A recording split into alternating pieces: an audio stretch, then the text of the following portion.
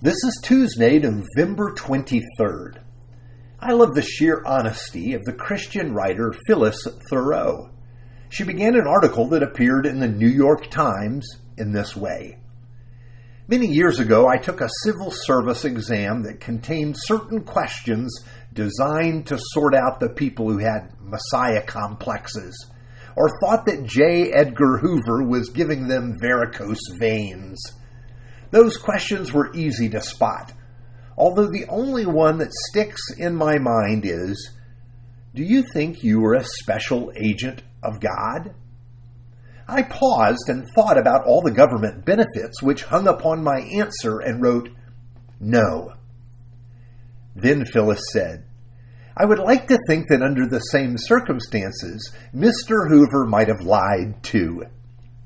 That's funny, but think about it. Do we live our lives like what we do matters? Like we have a commission from God? That's one of the questions of this week as we look at the story of Jonah. He knew that God had a mission for him, but he would have nothing of it. He ran from the Lord and boarded a ship. But that's not the end of the story. Jonah's actions put an entire ship in peril. The Lord sent a storm. And here's what happened during the storm. You'll find it in Jonah chapter 1, verse 11 to 16. The sea was getting rougher and rougher, so that's the sailors, asked him, what should we do to you to make the sea calm down for us? Pick me up and throw me into the sea, he replied, and it will become calm. I know that it is my fault that this great storm has come upon you. Instead, the men did their best to row back to land, but they could not, for the sea grew even wilder than before. Then they cried out to the Lord, please, Lord, do not let us die for taking this man's life. Do not hold us accountable for killing an innocent man, for you, Lord, have done as you pleased.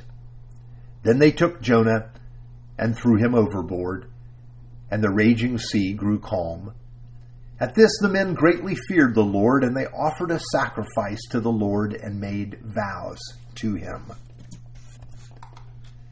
Now we read the story of Jonah and get hung up on the great fish that swallowed him. If we do so, we miss the point. It's a red herring.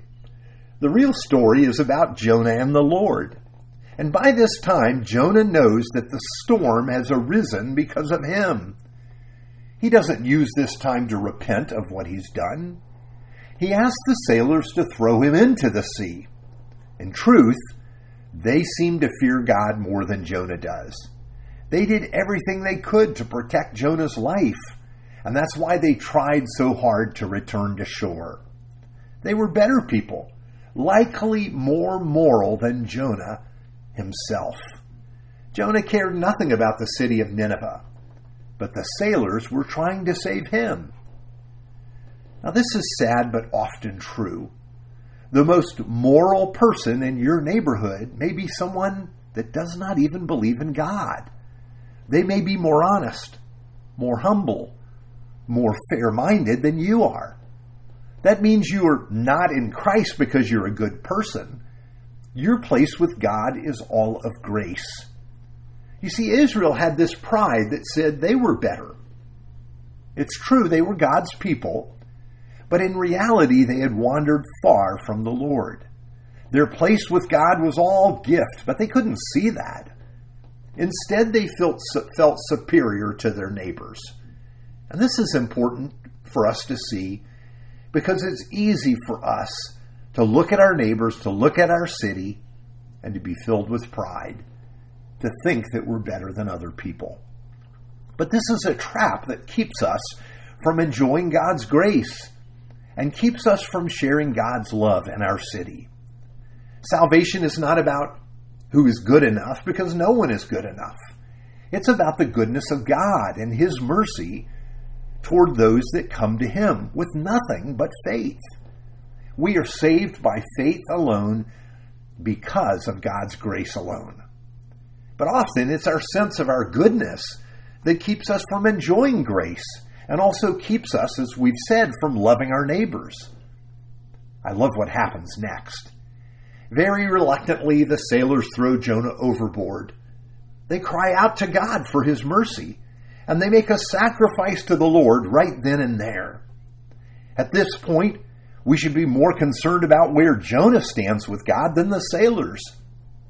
As today, sailors then were not known to be the most spiritually inclined.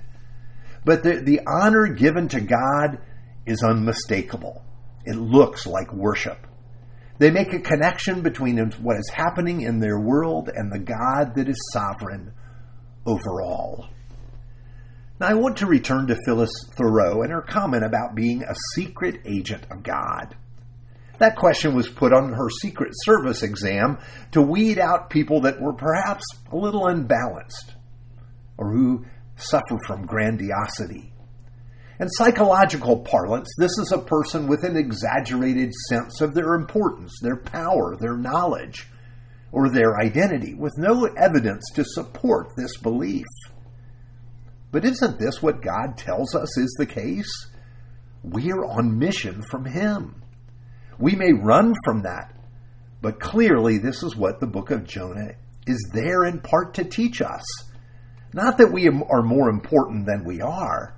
We know God's grace makes the difference in us and in our world. But because we are called to bear His grace in the earthly city. When I think of Jonah, I think of Jesus, the man that looked to others just like any other man, but in truth was the Son of God and the Son of Man. I think of His obedience and faithfulness, how He was faithful to the Lord in everything. But you will not find even the smallest whiff of pride in Him. You see, He came not to judge, but to give His life as a ransom for many. And this is the gospel that we rest in today as we think about how God has called us on mission in the city in which we live. Let's pray together. Loving God, our problem with pride can be so pervasive that we cannot see it.